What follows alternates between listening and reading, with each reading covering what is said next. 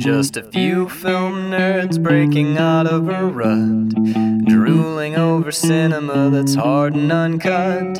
Stick us in your ear, thrill to this month's picks, and come and listen in, we're measuring flicks.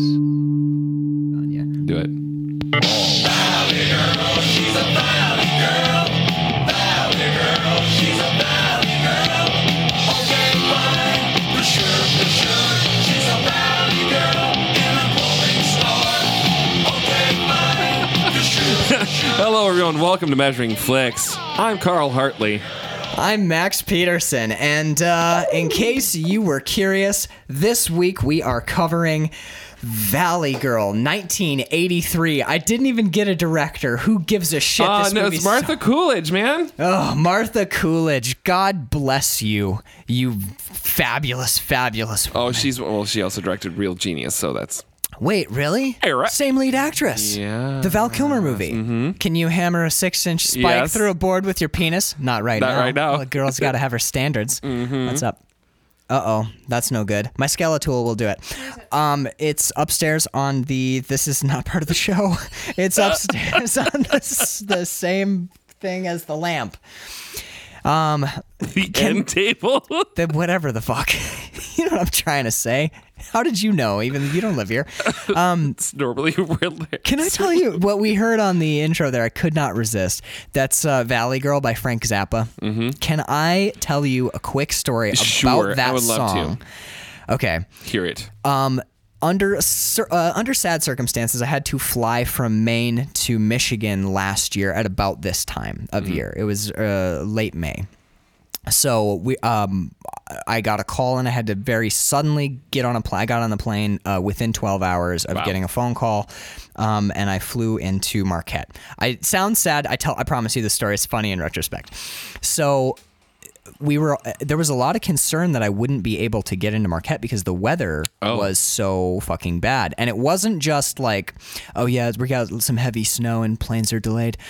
My brother called me as my first plane took off to get me back home, and he said, "Dude, I don't think your planes are gonna be able to land, man." Because I was in Biddeford. It was Portland to Chicago to Marquette, and I was en route to Chicago. And Sam's like, "Dude, I don't know if your plane's gonna be able to fly into Marquette." And I'm like, well, "Why? What's going on?" And he's like, "Well, we've got some really high winds." I'm like, "Yeah, they get high winds all the time." He's like, "It's blowing the roofs off people's houses." Oh shit. I was like, "What?" He's like, "Yeah, and one of my friends, like half of her roof blew off. It was blowing people's doors in, like closed doors, not like open and flying off. It's like tornado. Yeah, like it was microbursts all through town. It blew the hospital doors into the waiting room. So they're only supposed to blow the bloody doors off. They literally had to shut a wing of the hospital down because the wind had blown the doors into the building, like flying down the hall doors. So he's like, "Yeah, the wind is fucking insane. There's no way you're not land here." So we land in Chicago. The wind is pretty bad there too, and it's like snow, and they're saying it's only going to get worse. And I'm like, I'm freaking out because I really have to get home. So I'm like, fuck, but I don't want to die in a plane crash. Right. So I'm like, guys, if you got to call it. We'll figure something out. Right. So I'm sitting at the terminal, and everyone around me they're all on their phone because everyone at that terminal is heading to Marquette, and they're Makes sense. Yeah, they're saying that the flight's going to shut down. You're having that planes, trains, and automobiles sort of moment. Yeah, there's no way we're getting in. There's no way we're getting in. Then a pilot walks past us. And they haven't called anyone to get on the plane yet. No one. We're all sitting there. The stewardesses who like take your ticket and shit are looking at each other like, I don't think so. A pilot walks by, and she turns to us and she goes, "What are you guys all doing sitting around? Let's get you to Marquette." And walks down the gangplank. What? Lady pilot. She's got she's got her pilot uniform on, but over it, leather bomber jacket. She was like fucking Indiana Jones, just walked down the goddamn thing. What do you guys still sitting here? We're going to Marquette. In my memory, she's smoking a big ass cigar. When you were telling me the story just now, she was smoking a fucking cigarette. I swear to God.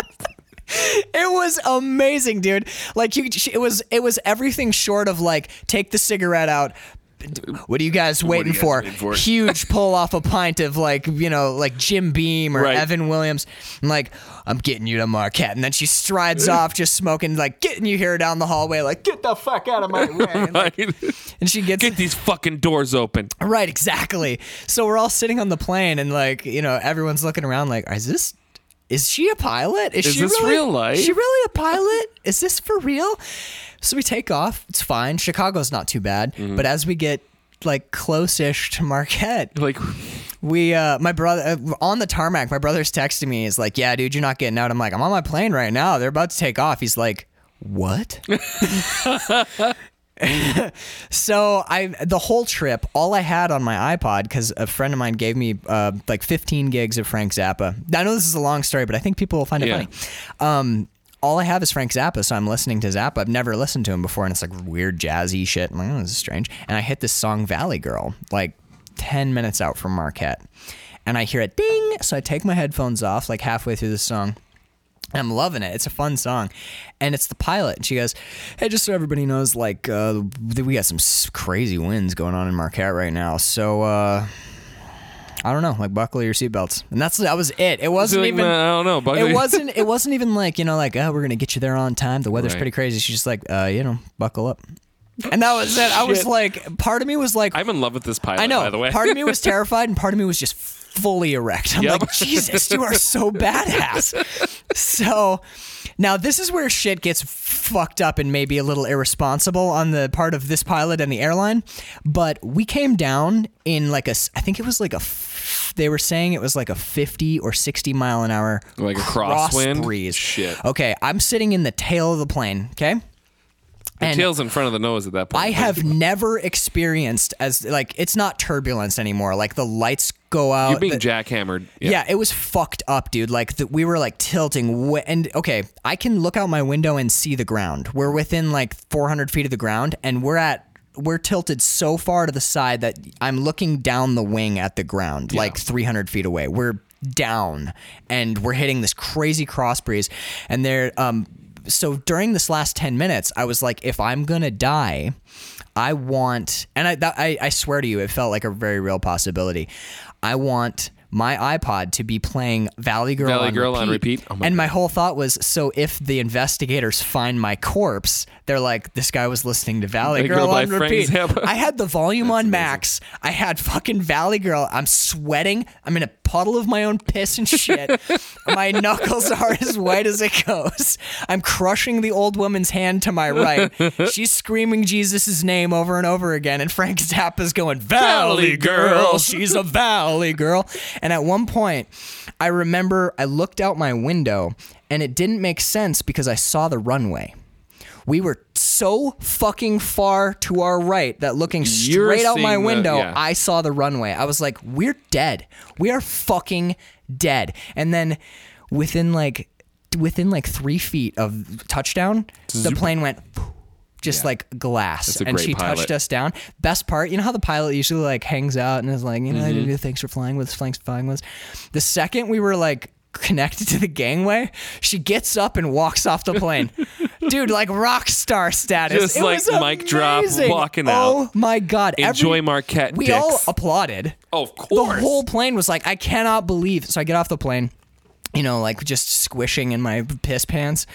And my brother hugs me, and he's like, dude, how are you? And I'm like, stunned, speed deaf, Valley Girl's ringing in my head, and he goes, your plane today is the only plane that landed here at Like all day. No planes took off. Everything before you was canceled. Everything after you was canceled. And the whole airport just watched your plane land, and we all thought you guys were gonna fucking die because they saw the plane like doing that jacked There are up YouTube shit. videos of like heavies coming down in those crosswinds, and Yeah. it's like, oh, they gonna die. Oh yeah, Yeah. when you hit a crosswind and the plane's just like, I guess we're just gonna go all the way around now. You just Right. barrel. Yeah, you're just like you're spinning around like a car drifting around a corner. It was terrifying, but I have a deep connection to the song Valley Girl, and thank you for letting me tell that No, story. absolutely, it's a great story. Okay, so We are on pick number 2 of Nick pick 3. Pick 3 of Nick picks? Yeah, we That's did. right, Yeah, we did yes. Drive Angry. We did Kiss of Death. That's right. This is number 3 already. Number 3. It's been to go back to the plane allegory, a bit of a choppy month. It has been.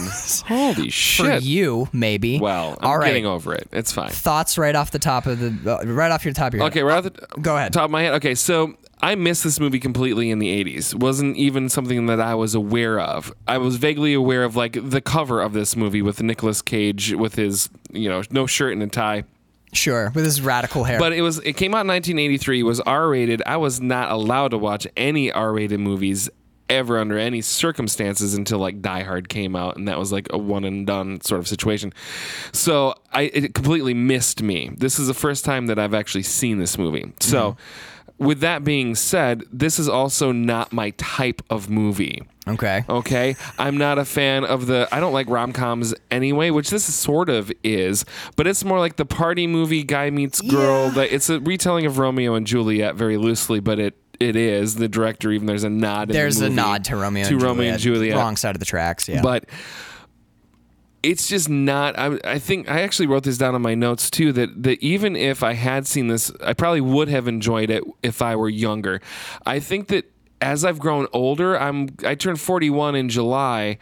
I don't think that broad comedies are in my bag anymore, which is really weird because they have been for a lot, like the Happy Gilmores, the Adam Sandler movies, like Right. the very broad sort of comedies. This is a little more deep than that. This isn't a Judd Apatow, which No. also carries some heart, but it's like, wow, I think that I have sort of grown past. I more appreciate a movie that has some honest humor in it rather than like a broad sort of comedy. Right. And the movies of this ilk that did speak to me when I was of the age that this sort of movie is sort of directed at, like in high school or just past high school, it's meant to feel sort of nostalgic and dreamy in a way, would be like Trojan Wars or Can't Hardly Wait, like that kind of movie. Or you pick any of your John Hughes flicks, right? Right. I earlier Like 16 Candles or any of those. But I had a hard time making it through this movie. I you told said you you before, fell I fell asleep asleep. 3 fucking times watching this movie, and the only way I did make it all the way through is to turn on the director commentary because I could find some like trivia or insights or whatever. That's how I found out that Martha Coolidge directed Real Genius and that she actually knew Francis Coppola, who was how she got to get Nick Cage in the movie, who was still Nick Coppola at the time. Right. He's Yeah, so credited as Nicolas Cage. he's though. Nicolas Cage. This is his first movie credit as Nicolas Cage and not Nick Coppola. So, yeah. Interesting. Okay. But my overall sort of set, like, I can't say that I enjoyed it because I fucking fell asleep 3 times. That's true. I didn't laugh out loud once. I got Really? some sort of chuckles. It was the nostalgia that I was enjoying. It was like, oh my God, look at that Knuckle Buster credit card, the machine the that they have to beginning? use in the very beginning. And oh my God, they spent $200 whole in the mall. Oh Like, my God! My first note is $192. That's like 2 shirts that's at like J. Crew. No, seriously, but like it was those sort of moments that I was getting like chuckles in moments of fun. Of like, oh my God, look at all those pastels and popped collars and like. But once that sort of sense of nostalgia of the '80s, because I didn't watch this movie, but I was You a were child of the '80s, right? So all that, but once that nostalgia for me sort of wore over, the movie really fucking tanked for me, and I was like, Okay. this is just not a good retelling of anything or original story. It's a guy from the wrong side of the tracks, right? Meets the girl. It's a dude from Hollywood who's a punk that meets a preppy girl from the valley. The valley, right. And they fall in love at a party, and they like each other, but the friends of the girl don't like the guy. So then they break up. She gets back with the guy, and then they have a send up to the graduate at the very end when they're driving off together. So it's like, and there's not much funny in this movie except for the Nick Cage montage when he's trying to get her back. Oh my God! It's delightful. That It's is absolutely fantastic. delightful. And the soundtrack in this movie Is also amazing. fucking stellar, dude. Like some of the immediately best went to music. try and find it to Yep, I'm buy like, it. can I get this? Hell yeah! Because I want all of these songs in that order, like just some really obscure 80s stuff, but also like the stuff that you would expect on Pandora. When Bird got home, the first thing I did was I spun our Men at Work records that we have. Fantastic, yes. It was like you can hear. I don't think there's the Cure of it. You hear Morrissey for sure. yeah. I think it actually might be back when he was still with the Smiths, the song that we hear, but you hear the Men at Work. They even call out Men at Work. Yep. Oh my God. And now for those of you who don't know, I'm not 41. I'm 27. Yeah. And I think that I really have been enjoying your view and my view of films, and which films that those views dovetail on, and which films we seem to Interesting. clash on a little Yeah. bit. And it's not like I'm 16 and Carl's 67. Right. You know, it's not like some weird like. You know. No, clearly. But you grew up in the 80s. I was Yeah. born in 1990. Right. So I missed entirely that whole era. And growing up in the 90s, we would be exposed to like pictures of people in the 80s. Like, You're like, what the hell is that? yeah, like, oh fuck, that's awful. But now, as an adult, as a 27, And also the 80s have come back in a very big way now with like shows like Stranger Things. Yes. Like Ready Player One just came out. So there's this huge 80s nostalgia happening right now. I actually had pop culture. the 80s nostalgia. If any 80s like modern 80s nostalgia buffs out there who are comic book fans, I actually got on the 80s nostalgia train with Stephen King. Like when I was a child. That makes sense. Yeah. But there's a comic book called Paper Girls, which is it's like Stranger Things before Stranger Things, because it came out I think a year before Stranger Things aired, and it's about like 3 young girls who are on a paper route. Or they have a paper route and aliens start showing up, and there's like conspiracy, and there's like Love Men it. in Black, and there's like it's Stranger Things in comic book form comic form a year a year before. Stranger Thing happens. It's awesome, and Stranger Things is fucking awesome. But Yes. yeah, growing up, I had that. You read you read any of Stephen King's like early stuff, Christine that has that yeah. like kind of greaser rockabilly. Well, his He writes in the 60s a lot, but it has that 80s feel. So watching this movie, I have the same thing. I'm sure you get it when you watch Stranger Things too, where you're like you feel nostalgic for like a lost age. And like you mentioned John Hughes, and it's weird because I equate this in my head. This is like, a Lost John Hughes movie. well, no, it's like if John Hughes wrote a script and then Kevin Smith directed it. Okay, no, because I got that sort of sense too that it felt like a Kevin Smith movie Yeah. for a hot second, like a Chasing Amy meets Mallrats in a Or sort like of way. Zach and Miri, but without all the sex Without the stuff. sex stuff. This is one of Kevin Smith's favorite movies. He actually, when his wife was pregnant with his first daughter, brought this movie to the hospital with them to watch it. Seriously? Yeah, I'm dead serious. Well, there you go, Yeah. man. So this So movie, no, I get it. It's just I wasn't personally enjoying it. Gotcha. And this is Nick Cage month, so what I was really trying to focus on Was Nick Cage. He drops out of it for big He drops chunks. out of it for big chunks, and in the chunks that he is in, I feel like he's so early. It's like almost not. He hasn't found Nick Cage yet. You There's see some flashes. You see flashes like when he breaks. He gets kicked out of a party because he's mooching on some preppy's ex-girlfriend. So he gets kicked out of a party and sneaks back into the party and hides out in the shower in the my bathroom God. because he understands that at some point she's probably going to come into the bathroom, which is fucking genius. Yeah, it's But you're creep genius. it's creep genius, but you're also seeing like this weird high school party from a very strange perspective of like just a few little vignettes of what these kids are doing in the bathroom. Yeah, at first I thought it was going on too long, but then I started liking it again. Yeah, where I'm exactly. like, And he's oh. reacting in a unique way to each one of them, and that is because I watched the director's commentary because it's the only way I could stay awake. Is he? Oh, you fell asleep that early? That's like Oh no, 10 not that, minutes in. but I had to go back Okay, and yeah, start yeah, from the yeah, beginning. But so the director put him in that shower for like 2 fucking hours or something with the camera on him, and was like, just go. And then would explain what's happening. It's like, all right, so some people are coming in now and they're smoking marijuana cigarettes, and so react to that. So they picked like the best improv moments that he had. Right. And it's in that moment you can sort of start to see young Nick Cage like figuring his own self out. Own self. He figure him own self out. Yeah. In shower, he do. There's definite like Nick Cage But like flashes. flashes, but he hasn't. He's only 18 or 19 years old in this movie, so he got fired from another movie that he was working on before this. That ended up being something big. I don't remember what it is, but anyway.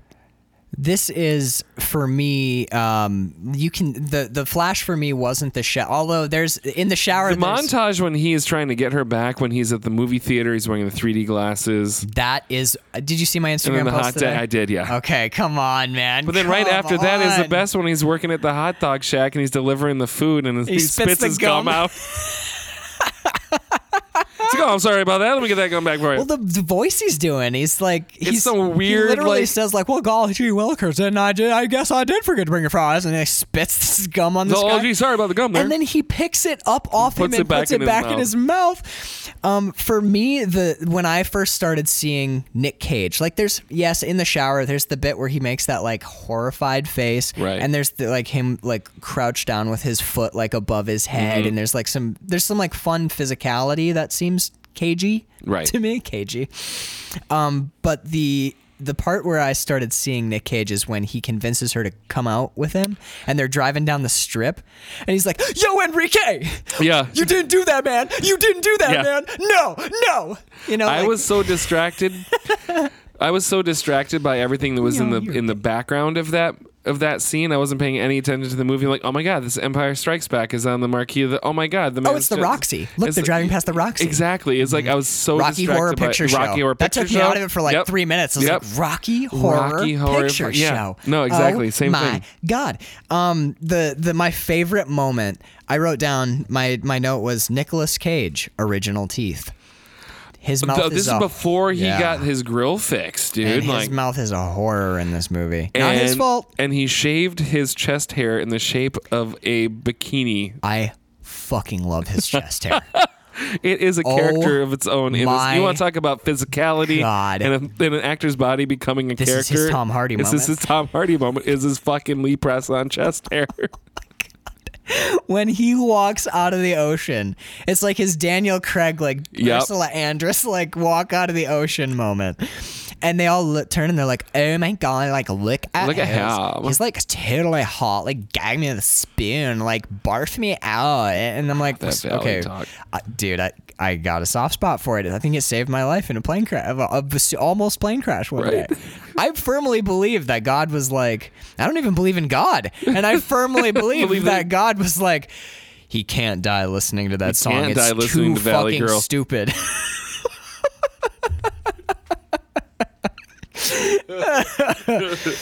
But like, okay, come on. For the Valley Girl accent, this is literally one of the first lines our protagonist says. It's like, "I'm totally not in love with you anymore, Charlie." That's a fucking That's a line in line. this movie, man. Okay, half of my notes are just quotes that I love.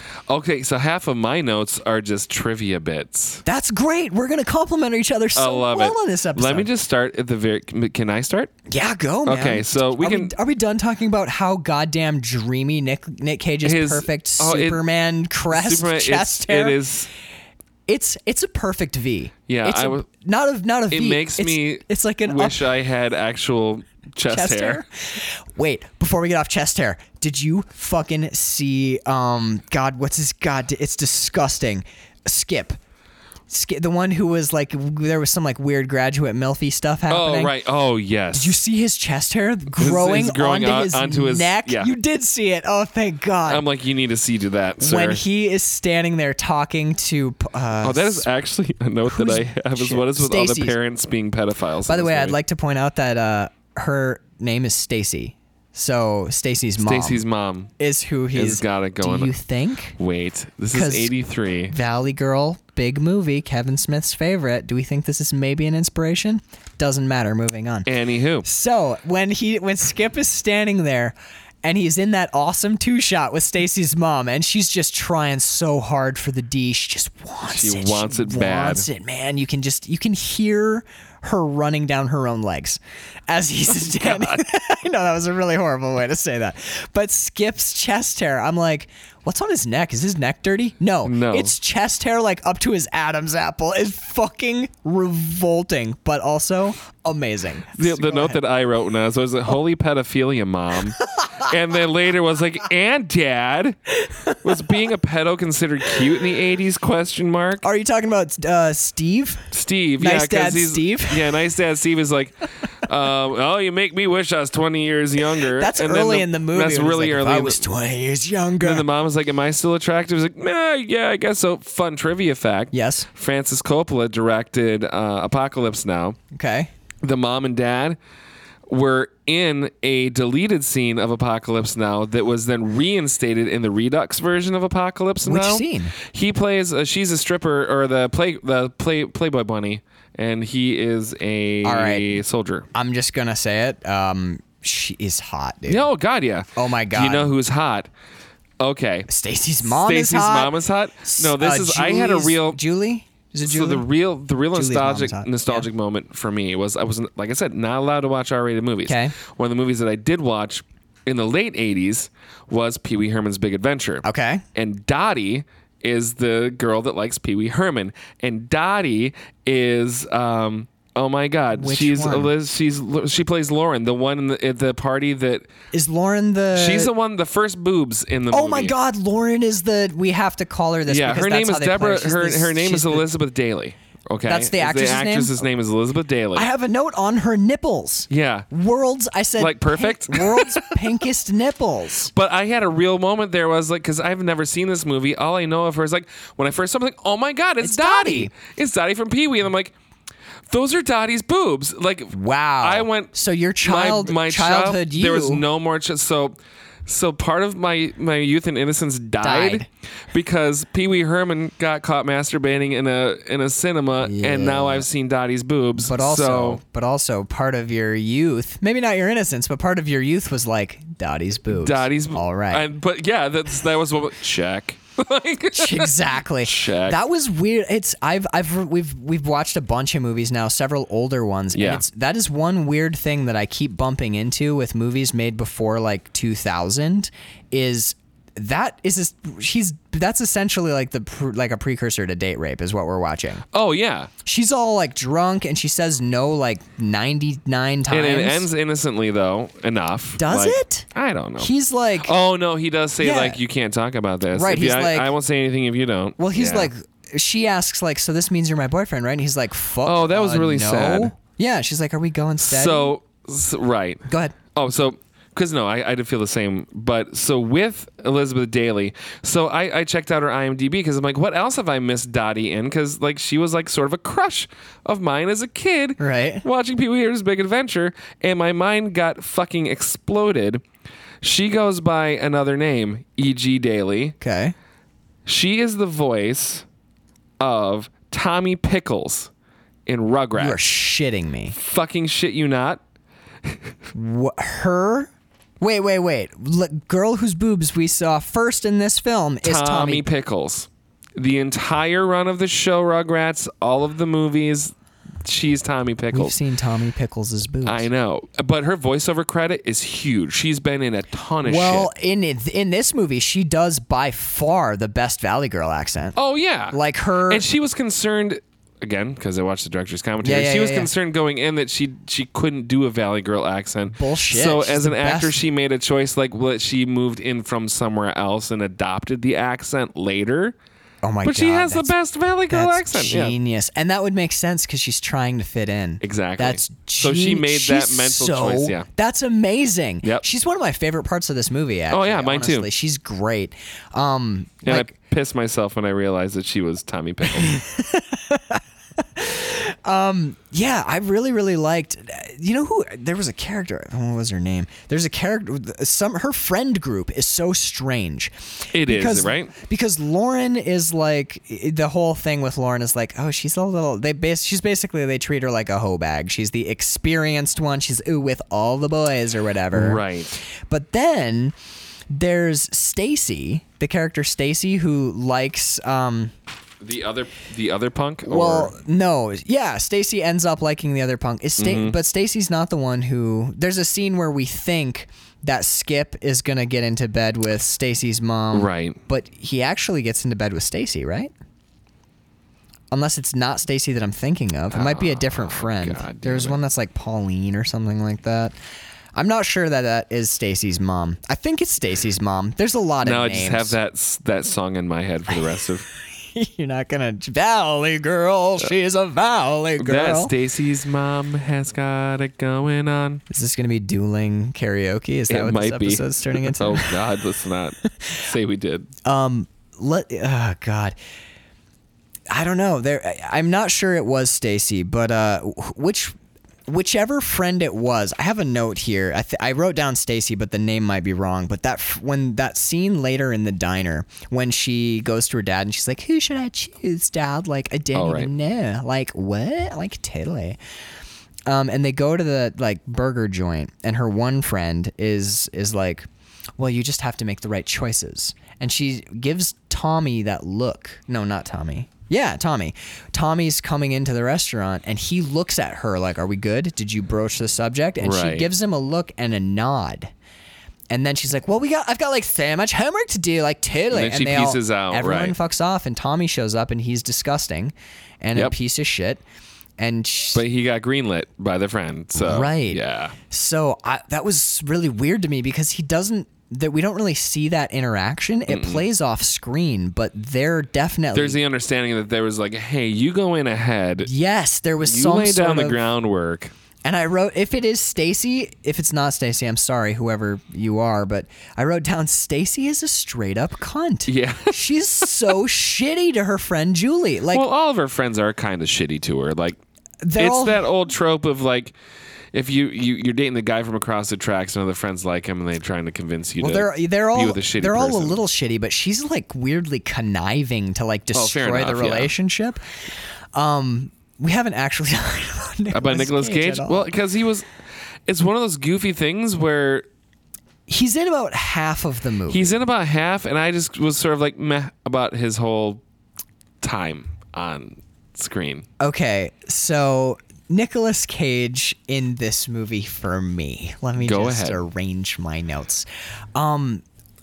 As the movie progresses and as his character kind of like ingratiates himself into Julie's life more and more, and we get more of a sense of who he is, I actually really like his character, and his character has kind of a weird arc. Like when we first he first takes her to that dive bar, and they're sitting there because when we've seen him in the house, there's this awesome line where he's convincing her to go out with him, and I wrote down Nicolas Cage is a bold motherfucker. He does not break eye contact, and he's like, doesn't, He's like, yeah. let's get out of here. Let's just go. And she goes, where would we go? And he goes, I don't care. And she goes, what would we do? And he goes, anything. And those two lines, I literally believed him. For an 18-year-old actor, Yep. I really, really dug that. And then kisses her. Not even a good kiss, and that's what made it better. Like that it's awkward, yeah. It's like that weird, like, I'm just fucking gonna kiss you, and he does, and then, which nowadays I know I'm not supposed to be for that, but Right. he just goes for it, and she looks shocked, and then he like goes to the window, and he's like, hey, what's up? And he pieces out, and she goes out to meet him, and they go to that dive bar, and in that dive bar, so all we've seen is him being like, God, you're great. You're Right, you're just totally- so you're just like beautiful. so beyond. You're just the best. But when they get to that bar, she's like, oh, you think you're so different? He's like, yeah, you're just like her. You're just like all your fucking friends. In that moment, I don't even think like nowadays they would call that negging, but I don't think it is. No, I no. think it's he recognizes in a way that she doesn't, that they're from the same city, but from utterly Other different worlds. So I thought that's great writing, but I think he pulled it off too, because even while he's sitting there kind of critiquing her, like, you're just like your friend, you know, like you're your nice clothes or whatever. And, you know, I think Nick Cage's friend asks like, so what do you guys do? And they're like, you know, go to like regular parties and Right. get like clothes, like nice clothes. And Nick Cage goes, just like what we do. And then she's like, well, what makes you so different? And then that's when he's like, That's you're when just he's like, like you're just like your friend, But right. the whole time he's delivering those lines, he comes off as aggressive, but never shitty. We hate Tommy immediately, but somehow Nicolas Cage, I think it's performance. I got to give him, and again, he's young in this Yeah. movie, but he's doing a good job there, because right after he like talks some shit and she's like, well, how do you be free? He doesn't answer. Right. And that the whole rest of that, like, I think it's like 45 seconds before we're out of the scene, but the whole rest of that is just like him and her both to her credit too, the actor and actress they like utilize distance, Right. because they moving in. And then it's also the framing is amazing because in between the two of them is the guy up on stage singing Playing in the background. But And the song is something about being worlds apart too. I think it's like millennia apart or whatever. Yeah. And they tag the song back later after. When he's by himself. After he fucked that skank in the bathroom. He rod. However, I must say, Samantha is her name, by the way. Nice. The second she appeared on screen, I scribbled down, "Ooh, who's this trailer trash fox?" That's how that's not even my fault. That's how they portray her. Yeah. But God, Samantha like she comes out of nowhere like this like trashy siren. And you hate her, but you kind of like her too. Oh, and he does her in a bathroom stall. Yeah. What did you think of that scene, by the way? It was dirty. It wasn't as dirty as the bathroom for My Spit on Your Grave 2. No. Go and check out Patreon for all of those of you who... No, but it was just such a sad moment. And I think that's why these movies never really set well with me, is because I was a late bloomer anyways. But... Sexually? Well, no, just like having a girlfriend in general. Like, yeah. In like high school, college, and didn't really ever work out for me. So like, there's a hopeless romantic sort of situation going on, and then it just feels gugh. Like that whole situation. Like I get it, but like Nick Cage doing Randy, yeah. Randy doing Samantha in the bathroom as sort of, because he's so down and out about Julia. And What it's like to get to that place, and it's there's part of me with like it's too sad for me, for my brain. Right. Like moments like that in movies where it's become I don't know if it was before this, but it's become a trope in films like this where like, oh, we're so in love. Oh, well, fuck you, I'm out of here, and I'm gonna go and we're gonna go sleep with other people, and it was a mistake, and then we come back, and it's usually that's the guy. Never really worked for me. Like it feels wrong to me personally. I agree. So when I see it and I'm like, and the fact that it's in a bathroom of a dive bar, there's a filmmaking thing happening there that I was really intrigued by. I love the two shots in this movie. There are tons of two shots, which is, for those of you who don't know, it's basically when you have just two actors on screen and they are both in frame and they're talking to each other. It's not the over the shoulder shot. It's where you just it's like it's not a wide, but it's like a medium shot with two actors, and you just let them talk to each other. It's really naturalistic. The over the shoulder shots, when you see those, you know you're in a movie, but when you have just two people talking in profile, you're watching two actors. It's a really fly on the wall type thing, and it creates an intimacy that over the shoulder shots don't allow, because you don't get instantaneous reaction shots. Right. So the other thing I noticed in this movie that I loved is, what was the director's name? Oh, I had it written Sorry, down. I know. No, that's okay. I want to just give credit because it's really interesting. Martha Coolidge. Martha Coolidge. There are a lot of scenes that go long. This movie could have... There's an interesting reason for that. Which is? By the way, they had listen to the director's commentary. So they had like a $500,000 budget on this flick, and the entire production from like getting the script in her hands to release was like 6 months. So not a whole lot of time. She only shot 640. Script to wrap was 6 months. 640,000 feet of film was all that was used on this project. So they had between 1 and 3 takes, like 3 maximum. So it was the first or second take in everything. So sometimes she would run a little bit long in the shots because they're like, if I cut, that's going to take time. It's like if I stop the action, right, I have to go back, reset, and then we're on our second take. So she would rather like have things like play out. Right. So which informed a lot of these different scenes. And because the budget was so small, they didn't have a whole lot of time.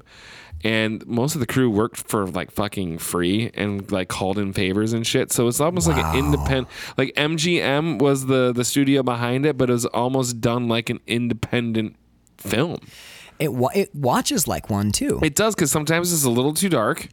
And you mean the Like coloring or No, the like lighting? like the lighting. Like anytime they're in their car and they're out in the valley or they're up on like Mulholland. I loved that. But Yeah, it's yeah, perfect. yeah. But it works. It works. This right? is- Because you have the valley below them. It's romantic in a way. You kind of feel like you're on Makeout Hill and The like bar scenes are so dark because it's red lighting, Mm-hmm. and the lighting is so low that it's really hard to make stuff out, but it works because it creates such a crazy jarring contrast to the bright life in Yeah. the hills that we've just seen. they had $3,000 total for all set dressing in this movie. $3,000 was their $500 of which they used at the prom scene.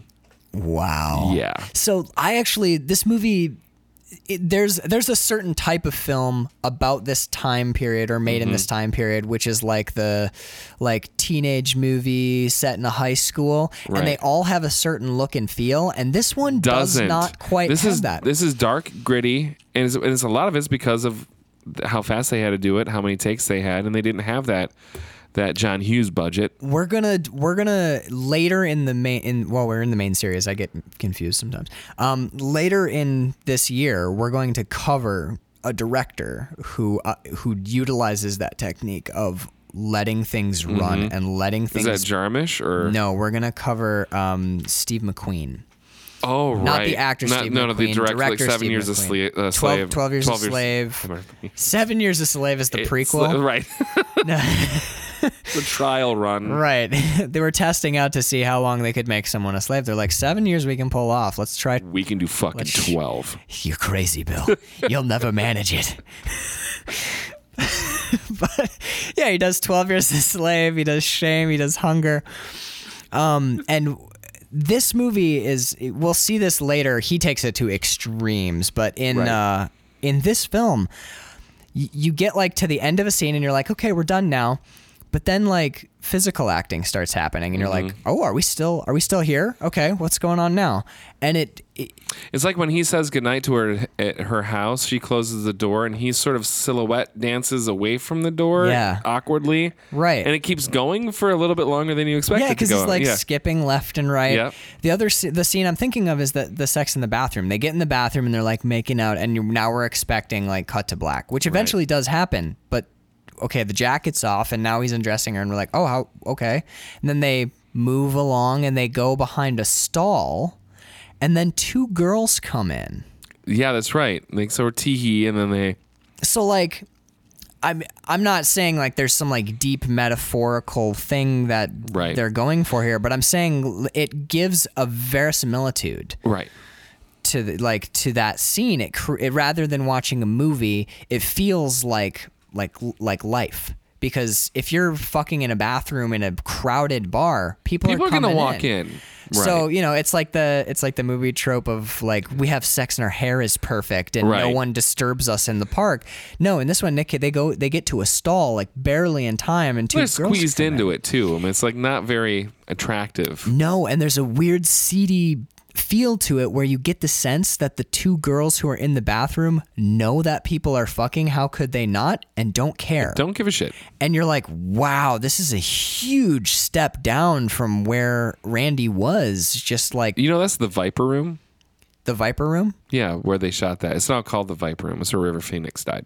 Really? Yeah. That bar? Mm-hmm. Wow. Yeah. This movie is soaked in like Hollywood. I have so much trivia on this movie right now. Not so much Nick Cage performance because, like I said, I couldn't do it. Now- I couldn't do it. Okay, good Nick Cage performance moment. I didn't really have any real complaints. I thought some of his really early stuff in the movie, like the first couple scenes when we were first introduced to him, I thought some of that was a little flat. Sure. Because he's doing the California stoner thing where he's like, Right. I'm a surfer, man. And he does deliver some lines flat, but he really livens up after he gets Julie out of the party. Like when he first meets her parents at the health food restaurant, like Which is an awesome scene. It's like, it's Nick Cage. And I love her parents too, by the way, for their shirts. Yeah. And where they health food something or other. Like they own a health food restaurant, not even like a store. It's a restaurant that's like healthy food. Which is so funny. Nice dad Steve and Sarah. His wife's name is Sarah. Oh my God. I love that they are some of the most compelling characters here because they're both like faded hippies. They're like former hippies. Yeah, well, the dad's smoking a joint waiting for his daughter to get home from the party in the first act. Like, Oh yeah. and he yeah. also smokes a He smokes a joint in the later. bathroom later That's too. that's the one I and then leaves the remembered. lens cap on. Leaves the lens cap on the camera. But that scene right there. That's a great example of that weird indie feel. Because let's go and he smokes a joint. He comes down. There's the funny gag with the pictures, and then Julie and Tommy leave to go to the prom, and Sarah, his wife, is immediately like, "Let's go watch," and they run over to the window, Right. And they're watching at the window, and Sarah's got her arm on him, and then they ostensibly drive off. Yep, they have And a moment. They close the blinds. And that should be the end, right? But it's not. It keeps going. Then he's like, "Oh yeah," and she starts like doing this weird thing where she like she Like hugs shaking him in but a then weird she starts sort of way, like- kind of like shaking him, like, and it feels, knowing what you just told me, it feels like the actors maybe didn't know what to do. Isn't kind of awkward, right? Like, Right? They're like, no we're one's going. calling cut, so I guess just keep going, because she literally shakes him, and he goes. He has It's an not awesome line. Bangkok. He goes, "It's not Bangkok. I don't need a massage." Right. And she goes, "Geez." And then, like, it's weirdly in character again. Yes. Now. And then she goes, "Hey, you got any more of that stuff for me?" And he goes, "Yeah, well, sure. And they go off to smoke pot. And that never would have existed if they hadn't It's a very kept real rolling. moment between the two of them. And it creates that, it captures being high really well. That where you get lost in your own head, Yeah. especially if you're moving a little bit, you get in like kind of a trance. And then if you're startled out of it, you can be a little brusque. Right. So it's weird. Like Steve gets that like, "Well, I'm not in Bangkok. I don't need a what are you doing to me, woman?" He gets like weird, like weed brusque. Yeah. And then Weed breath. perfectly in character when she's like, "You got any more of that stuff?" Well, yeah. If you're Yeah, of smoking and someone's like, "Hey, you want to go split some?" You'd be like, "Sure." Yeah. Yeah, Sweet, man. dude. It mellowed him right back out. It's totally like slice of life. I almost thought he was Sonny Bono at first Just because of his look. because of how he looked. I'm like, is Oh my that God. Sonny? No, it's not. He has some of the best lines in this movie. Actually, just her parents in general, because they're so like, we're just letting you grow They and are experience. like they're like the Keatons in Family Ties. I've never seen Family Ties. What? I know, but this is not a Family Ties episode. No, Break but me- they're Okay. very much like the Keatons, in that the Keatons were ex hippies Okay. who are just really cool parents Okay. Well, that's in the early '80s. Like that's almost literal. the same. So this is exactly what they are. They are the Keatons. Yes. When Julie comes home from the party and we walk into the room and her dad is smoking on the couch and her mom is doing like inverted yoga. Inverted yoga and she pauses with her legs fully spread. I wrote down, "Damn, Julie got home at like 8 a.m.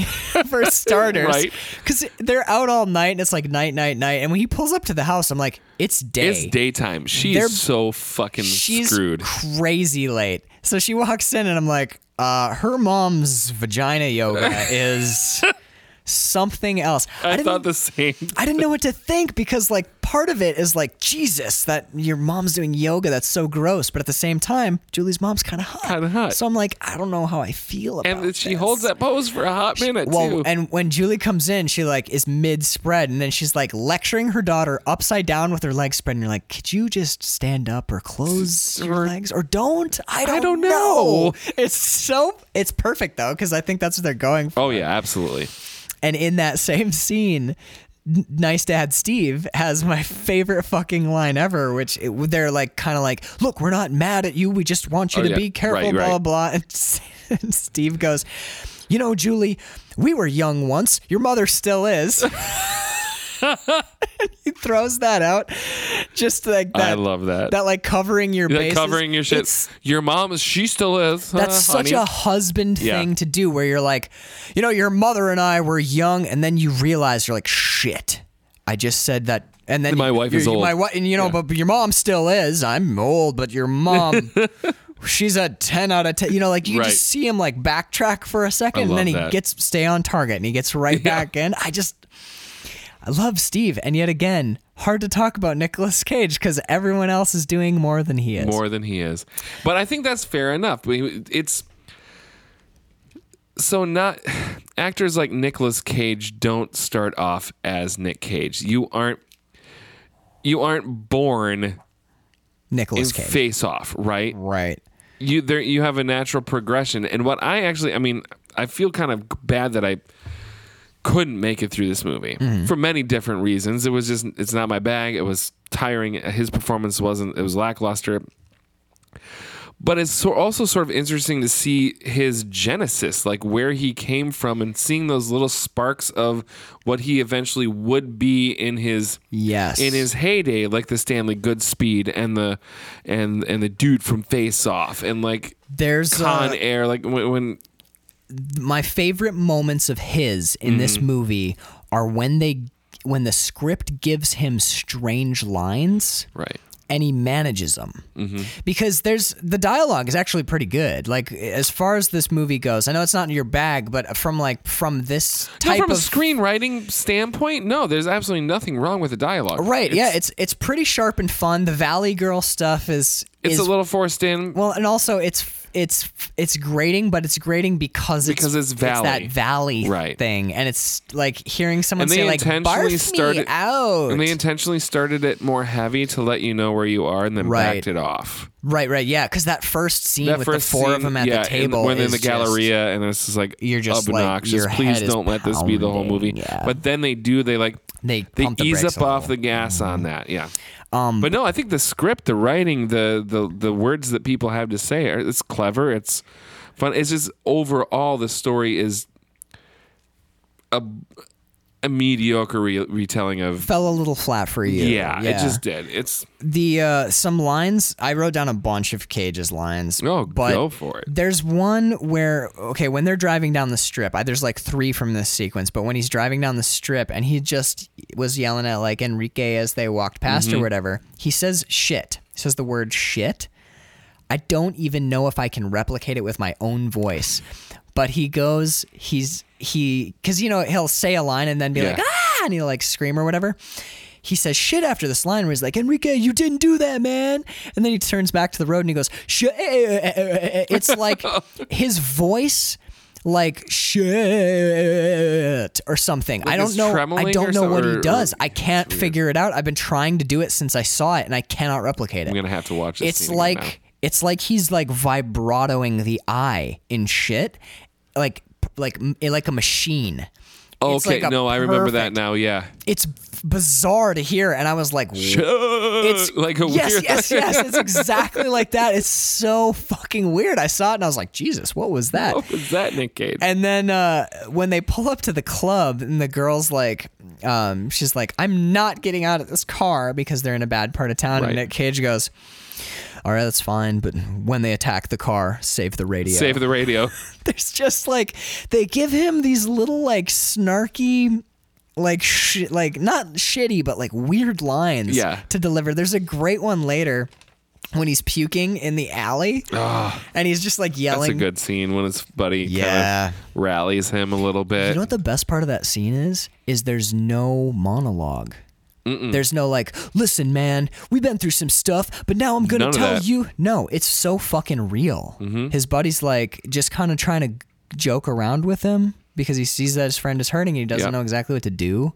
So they're sitting there, and then there's a bit where like Nick Cage starts the conversation by saying, fuck you too. Right.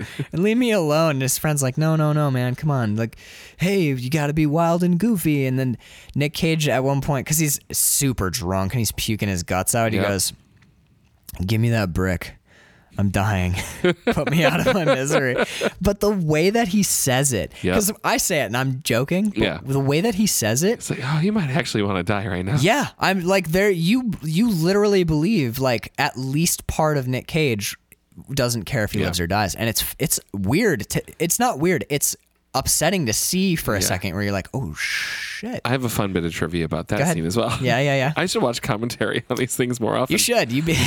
But I could be like the research. But anyway, so that scene was unseasonably cold in the valley that night when they shot that scene. And it was so cold that the actors were having a hard time acting. Because when it's super cold, your brain goes. Right. And it's hard to do anything physical because you're shaking. So they had like one of the producers' cars parked right off of camera with the heat on. So in between takes, they would have to go in and like warm up for a hot second. Oh my God. And then put ice cubes in their mouth. So there would be there steam. wouldn't be any steam coming up. But you can see, I went back and looked again. There is coming out of Nick Cage's mouth during that scene. You can see the cold coming out of his mouth. So, two related things really quick. One, like 4 years ago, I wrote and directed and shot a horror film in the Upper Peninsula. And we happened to, it's set in the wintertime. It was cabin, they get snowed in, that sort of thing. It happened to be the coldest winter in like 50 years when we shot it. There's a scene where the protagonist wakes up outside. He's hallucinating, and he in the previous scene was dressed in just a white dress shirt, jeans, and that's it. And he wakes up and he's outside in a sawmill where the walls have all fallen down. I found a super cool location, but it's totally exposed to the elements. And his boss is standing there in a suit talking to him. So we shot that scene. I play the protagonist. I'm in my dress shirt. My buddy Adam Lau plays my boss. He's in a suit. And we get to location and we started shooting it. And that day, before wind chill, was negative 35 degrees. Balls. So we would shoot the scene. You can, actually, before you leave, I'll show it to you. But you can see like my skin start to go like red like and you're then going, white. Oh shit! Because you're like and so what we did was we left my Subaru running on the road, and then when I call action, we'd turn the car off so it didn't get in the audio. Oh my God. So we'd do the scene really quick, and then I'd be like, Adam, can you do another one? He's like, no. And we'd run to the car, and we'd sit in the car till we were warm, and then we'd run back out and do it again. That's amazing. Had to do the same thing at one of our last shoots. We were heading into spring. I was waiting for the temperature to come up a little bit. There's a scene where a character is basically crucified by being chained to a metal pipe that's suspended from the ceiling, and they're totally naked. So I'm like, I'm not gonna have people do total nude scenes can't in ask that. super brutal cold. And then the day that I had scheduled for it happened to be another day where the temperature hit like negative 20 something. Of course. Yeah. So that was fucked up. But yeah. So I actually have relate. That's some personal amazing, experience with this. But also there's a film, a real legitimate film made by legitimate people. Lords of Salem, Rob Zombie's movie. Yes. You remember? Have you ever seen it? Oh yeah. Okay. Remember the scene where all the old women are dancing around the fire and they're like, Satan, Yep. Satan. That they shot in. They only had like one day to shoot, and it was so cold where they were shooting that Rob Zombie actually can't shut the scene down halfway through because he realized that one of the actresses couldn't remember the word Satan. Oh, that's fucking. That was like her only line. Oh, but she could he was like, he would check in. He'd be like, all right, okay, we're going to change some camera angles. And he's like, run your line for me. And all it was Satan. And she couldn't remember it. And he's like, all right, we're done. Because they're naked. They're naked and dancing. Right. But it didn't matter because the cold was so fucking so cold bad she that couldn't their even bodies remember were like that. shutting down. He's like, we're done. Everyone, can't even do dialogue. Nope. Yeah. Not even dialogue. The One word. Satan. Right. He's like getting everybody to the trailers and cars. We are done. Doctors. Let's get doctors. It's just doctor. I don't think it was that cold in the valley. No. But I cold enough to make your breath go. I'm glad I'm collecting cold movie shooting. Yeah. Stories. I love it.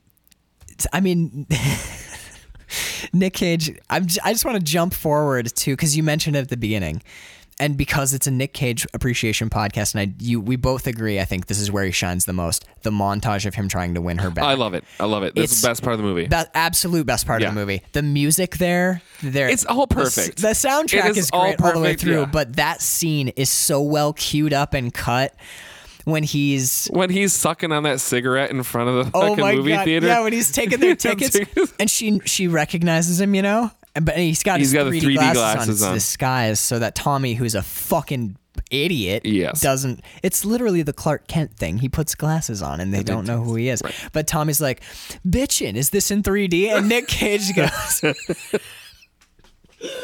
Nick Cage goes, "No, but your face is." And then lights a his cigarette. hand motion when he Right. says it, because he's like still kind of looking over at Julie, and he's like, "Bitch, is this in 3D?" And he turns to him and he puts his fingers in his face, like points, and he's got the cigarette. Yeah. He points the cigarette in his No. face and goes, "No, but your face Face is." is. And then he takes a big drag off his cigarette and just rips his ticket, and that's like That's it. The whole moving on. And then the last friend who comes through, he's like, he gives the ticket to Nick Cage, and Nick Cage goes, "Enjoy your flight," and walks away. Right. It's just so fucking weird, man.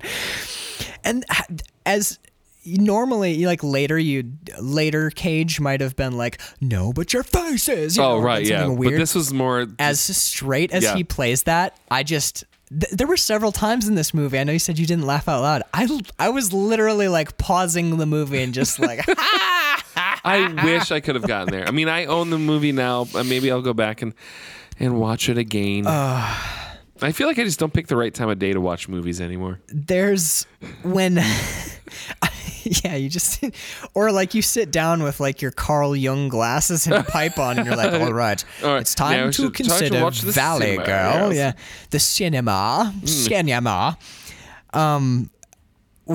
There's like another moment that like literally broke me is when the dad, nice dad Yes, Steve, nice dad Steve. when he's waiting for Tommy to show up, and he's like freaking the fuck out and he's sweating, and he sees Tommy roll up, and Tommy gets out and he's like all fly, and he's got his limo car thing, Right. and he's like, "Boy, that boy doesn't miss a trick. Sarah, you gotta come and see this, Sarah." And Sarah comes over and she's looking through the window. What?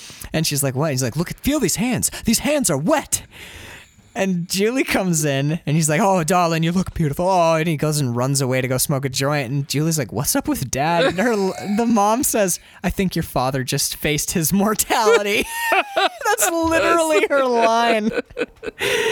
The writing in this movie sneaks up on you. Yeah. It's not like one of those movies. It's not like a Rodney Dangerfield. Right. Like, It's set not up, Back to punchline, School. It's set up, not Caddyshack. punch- It's No. not any of Fast that. Times right. at Ridgemont High. It doesn't have that like every single zinger. And maybe that's what I wasn't. At the beginning of this podcast, I said that I think broad comedies aren't my bag. This is not a broad comedy.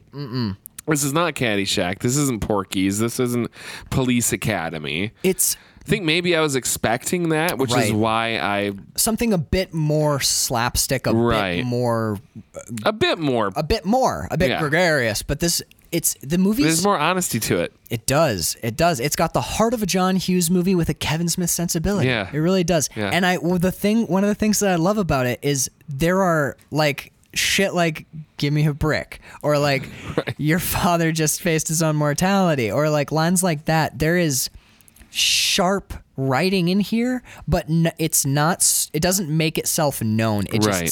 sneaks up on you. And then you're like, it's like blam. Mom said something funny, and you're like, oh shit. It's like sniper writing. Yeah, and you know what's really It's just perched on the top of a hill, waiting for its moment, and then.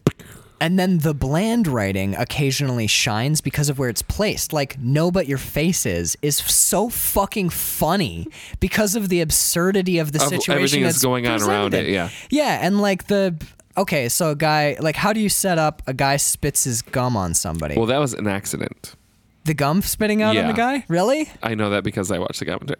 Oh my God. Okay, well, That wasn't meant to happen. they play it off so yeah. well. Yeah, that's why she's laughing so hard in the car. It's because he did it for It's real. because he did it for real. I was like, oh, I'm so very sorry about that. Let me And he get just that for you. went He just with went it. with it. Yeah. Have you ever seen, speaking of gum coming out of people's mouths, have you ever seen the Between Two Ferns with Brad Pitt? Not the Brad Pitt one. No. Okay, there's one with Brad Pitt and what's that act? Zach Galifianakis. There's a bit where Zach Galifianakis, where Brad Pitt's chewing gum, and Zach Galifianakis is like, really, you're just gonna chew gum on my show? And Brad Pitt, without missing a beat, just spits it on the table. Oh my God. And Zach Galifianakis picks it up and puts it in his mouth and starts chewing it. And Brad Pitt goes, "That was my last piece." And Zach Galifianakis spits it back out, and Brad Pitt puts it back in his mouth.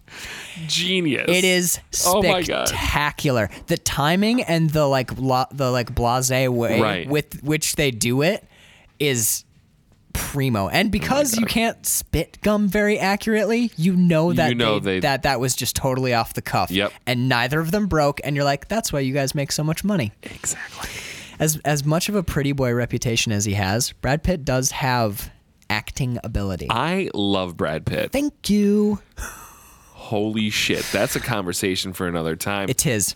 Do you have more trivia that you want to hit? Did I just close my notebook? You did. I think have a hit few more. all of the. Most of mine are lines. I just want to say like lines that. Just say them. Okay. When they're at the prom at the end, and that girl walks up to the table and she's like, "Where are the cups?" And it's like, I don't know, cups. I don't know, cups? I wrote down cups, because that's what they're saying. Right. And then there's that guy at the head. They like go around and they get to that guy at the head of the table, and he has the best fucking line ever. He goes, "Cups? I haven't seen cups all day."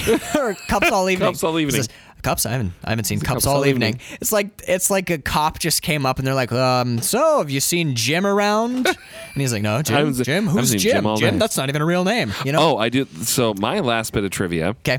We talked. I don't know if it was in season 0 or in this our first season where we talked about. You can tell when you've had an executive producer note. Oh yeah, that's this right? season. That's this season. I think it's like 2 or 3 episodes ago. So just before she started shooting this film, Coolidge, I think is her name. I want to get that right. The director, yes, Coolidge. Yeah. She got a note from one of the executive producers, or from a couple of them, that they're very excited to have her on the project, and that the script is fantastic, and they like the cast and everything, but we have a note for you. We need you to have no fewer than 4 breast shots in the film. And she's like, "Pardon me?" Interesting. And so you can count them. There are 4. I know. I actually noted that there were 4. There are 4. I mean, it's because that was. I thought it was a bit much. That was the required amount that she had to show in the film. And when she asked why, so why 4? She's like, "We just feel that is the appropriate amount for the male audience that we are trying to reach in this film." And so she did. It's we're gonna do a whole month of exploitation films this year, and I am we're not doing any of this particular subgenre of exploitation films, but I'm a huge fan of like teenage / high school, like drive-in high school. Oh, absolutely. Exploitation films. There's a great one. Oh god damn it! I just watched it. It has Car Chicken in it. It's fucking great. Pom Pom Girls. If you haven't seen Pom Pom Girls, it's a great example of exactly this type of movie. Right. And one of the things that happens in every single one of those movies is, "Hey Johnny, how's it going?" "It's going pretty good." Like, "Susan, how are you doing?" Your shirt's open and your tits are out. Right. And it just, boom, now you've got breasts, and they usually stay out for a long time. Right. And it's literally just like to push that lascivious button. It's that eye candy, and it's like, Exactly. "Oh, this is going to sell tickets." That's an exploitation element for sure. And seeing And that was a note that the director got from the.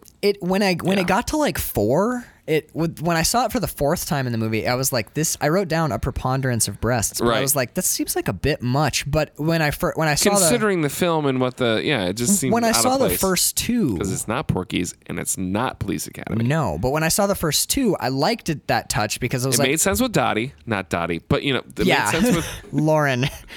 It made sense with Lauren, with Dottie. Wow, your inner child was just like, "Don't you dare take Dottie's Don't you breasts dare from me." to- right. But I thought it made sense for the first 2 times, because I thought, because the movie does made have sense that with exploitation the- right, feel. yeah. You've got that like greaser character. And it wrong made side of sense the with what tracks. was happening too. Yeah, Like, yeah. So I was like, okay, you got it. Like, it's a little like touch of exploitation. Also, this is an R-rated film, lots Yep. of F words and teen drinking and drug use. So we're in a more adult world. But when it got to 4, I was like, why are we doing this again? This is excessive. Yeah.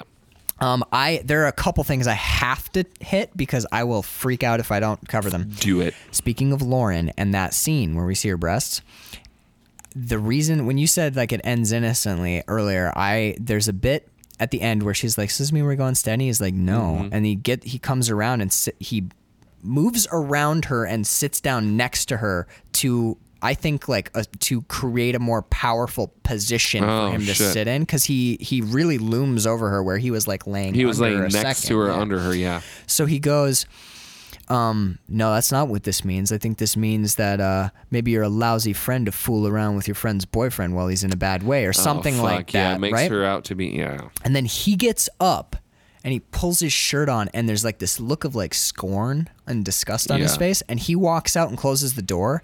And as he's closing the door, she says, "Get out," so quietly.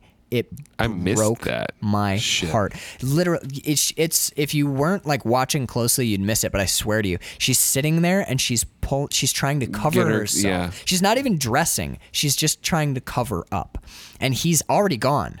Like the door is And she, closed. like, whispers, "Get She out." goes, "Get out." Oh my God. It fucks you up, dude. It's a really, really, like, her character for the most part is like the Peak Valley girl. Right, yeah. But in that moment, man, and especially not to like, "Get out, you bastard," or Right, some, but just like a "Get some out." big line reading. It's just for her to say it, to like try and cling to some sort of control of herself. I know, it's really, really, it's beautiful. It's heartbreaking, Right, but it's but beautiful and a really, really good performance. There was, I really enjoyed that.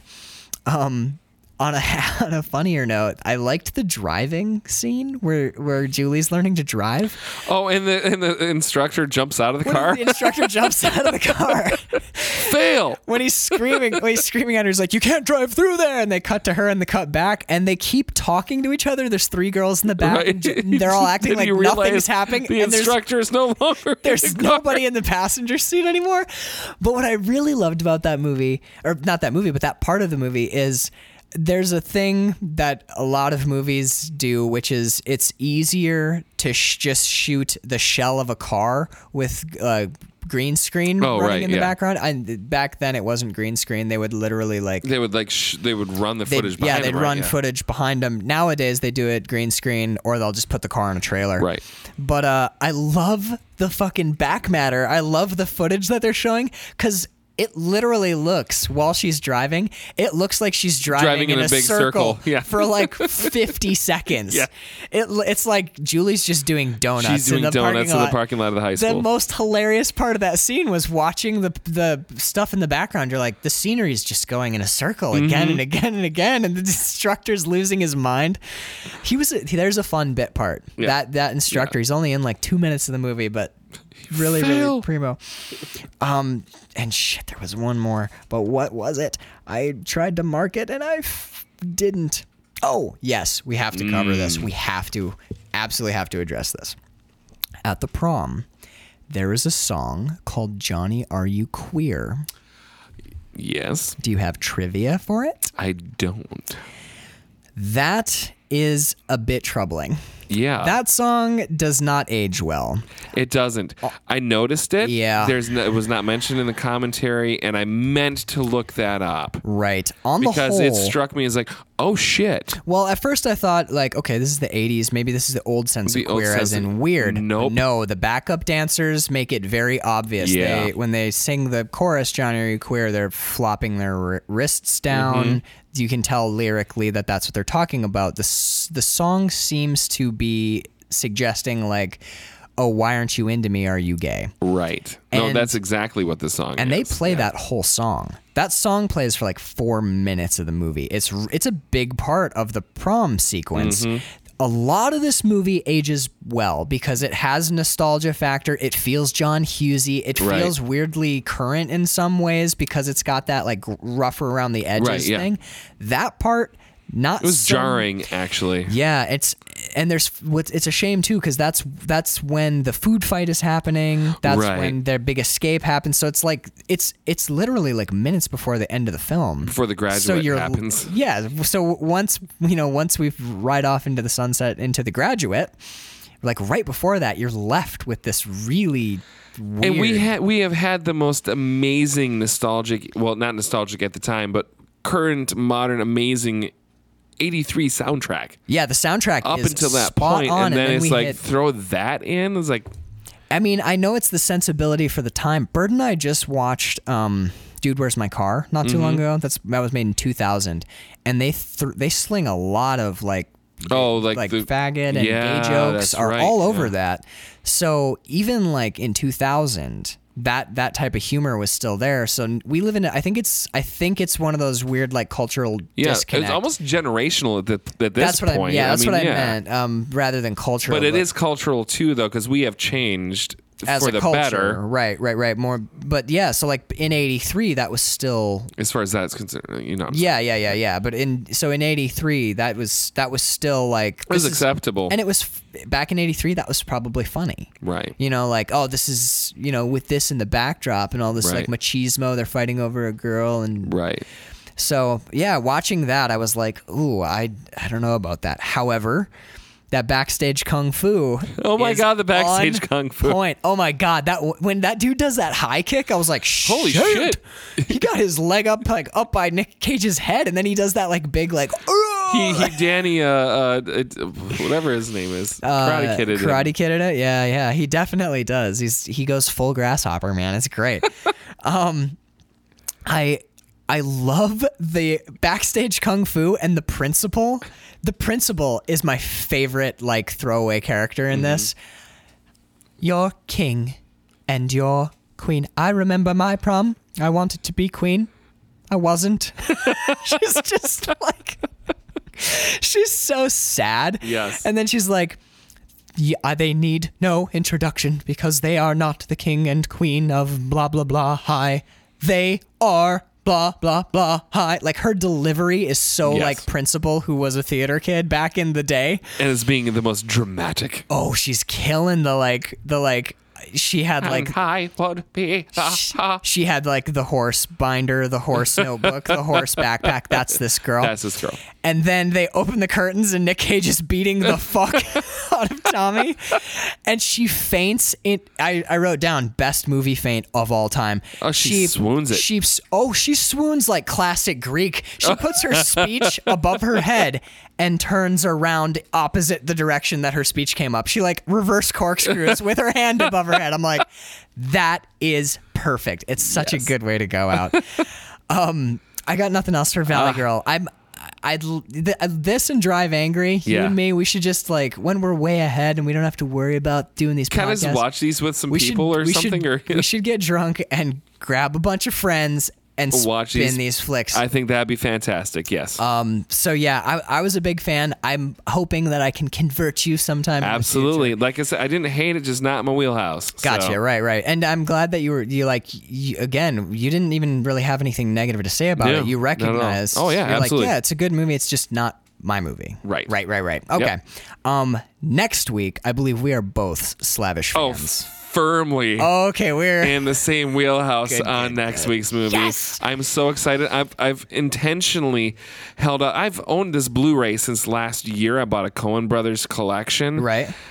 And when I found out when we were talking like almost 7 months ago now about this podcast, and we picked when Measuring Flicks was born. when we first picked Raising Arizona, I took it off the gonna watch it this week shelf and like we're gonna hold off on that. Watch it fresh. Watch it fresh. I've been waiting. I have been waiting to watch Raising Arizona.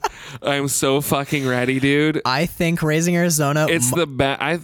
Fargo is the best. I think. Well, who knows? Coen Brothers movie? Coen Brothers movie. Okay. I'm going to go with Raising Arizona because that was the Okay. first one that I saw. And also, we can argue it to next week, but I legitimately think that Raising Arizona is the best Coen Brothers movie. that there is. Fantastic. I can't wait to And watch it, and I can't wait to talk about It's it. by far my favorite Nick Cage movie. Con Air, con shit. Just kidding. Yeah, so next week we are going to be doing Raising Arizona. And Would we like to shout out our patrons at most this moment? definitely we want to do that. Do. First, we should probably tell people what patrons are. Oh, on the Patreon website. Correct. We are a listener-supported podcast. I can actually say that now because we are legitimately have listeners that support us. listener-supported. I love it. Fuck yes. We are a listener-supported podcast. The main show will always be on iTunes every week for free. Yes. You will always have us here. We will always be talking about movies and playing clips that we don't have the licensing rights to and screaming into the microphones. So aren't you guys lucky? But we're also trying to keep the lights on in this place and keep those podcasts hosted. It's not free to host and distribute podcasts.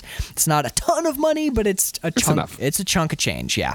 So if you like what we do and think that we deserve a buck or two a Reno, you can head over to patreon.com. That's patreon.com/Max Peterson. We have several tiers of pledges and lots of fun, cool Measuring Flicks podcasty rewards. You can get shout-outs on the show, which we're actually just about to do. Absolutely. You can get access to our awesome Season 0, which Carl referenced. I've been listening to like a little bit. It's They're like good, pretty man. good episodes. Yeah. I'm not gonna lie. I mean, Honestly, biased, but Bronson, Prisoners, Frank, and Inglorious Bastards are my favorite episodes from I would Season agree with 0. that. So we covered a bunch of films in season. We did seven episodes for a kind of an abortive first attempt at this show, and I put them all up on Patreon. That's the $3 tier. You can get access to Season 0. We're also doing Patreon exclusive episodes. So we're going to try and do them in series of 4, kind of like we're doing with our main... we're releasing them all in one package too. Once they're right. So the Patreon episodes are very bingeable. You're gonna get usually going to be a sequence of movies or one director. Trying to like four chunks, Four-ish, four movies. yeah. Right? So Ish. you'll get a big block of 4 episodes. You can just burn right through them. We're almost done with our first one, which is the I Spit on Your Grave series of films. Honestly, it's been way I'm having more... a blast, actually. It's been way more brutal than I was expecting. Oh, yeah. But also more fun. The conversations are fantastic. Yeah, I was having so they're much fun great. talking about these movies. So we're doing that. Our next series coming up, I think in June, is going to be the Guillermo del Toro's films. Yeah. So you can head over to Patreon and check it out over there. There's lots of cool stuff. Click around. Let's shout out our patrons. Shall we? You start. I will. This show is supported by 2 of my very dear friends, John Scheibe and Casey Scheibe. Shout out to my 2 friends in NYC. They're actually the reason that Bird and I moved to Maine. Amazing. To be slightly closer to them, and also because fresh out of college, they just moved to New York. People don't fucking They don't do that, do that shit. because New York rent is $62,000 a month, something a like month, that. yes. For For a closet. right? Closet, yeah. Yeah. So they went and did it, and they've been there for like 5 years. That's They're amazing. making it. It's amazing. And they're truly amazing people, and they've always been really supportive of all of the cool stuff we do at Quillen Film Productions. Mm-hmm. QuillenFilmProductions.com. You can go and check out film work and stuff. The umbrella for many projects that you will still see coming as the well. catch-all production company for the artistic endeavors. Also, And a shout out to another patron, Connor Sweeney, a new friend of mine that I met on the production of Midsummer Night's Dream.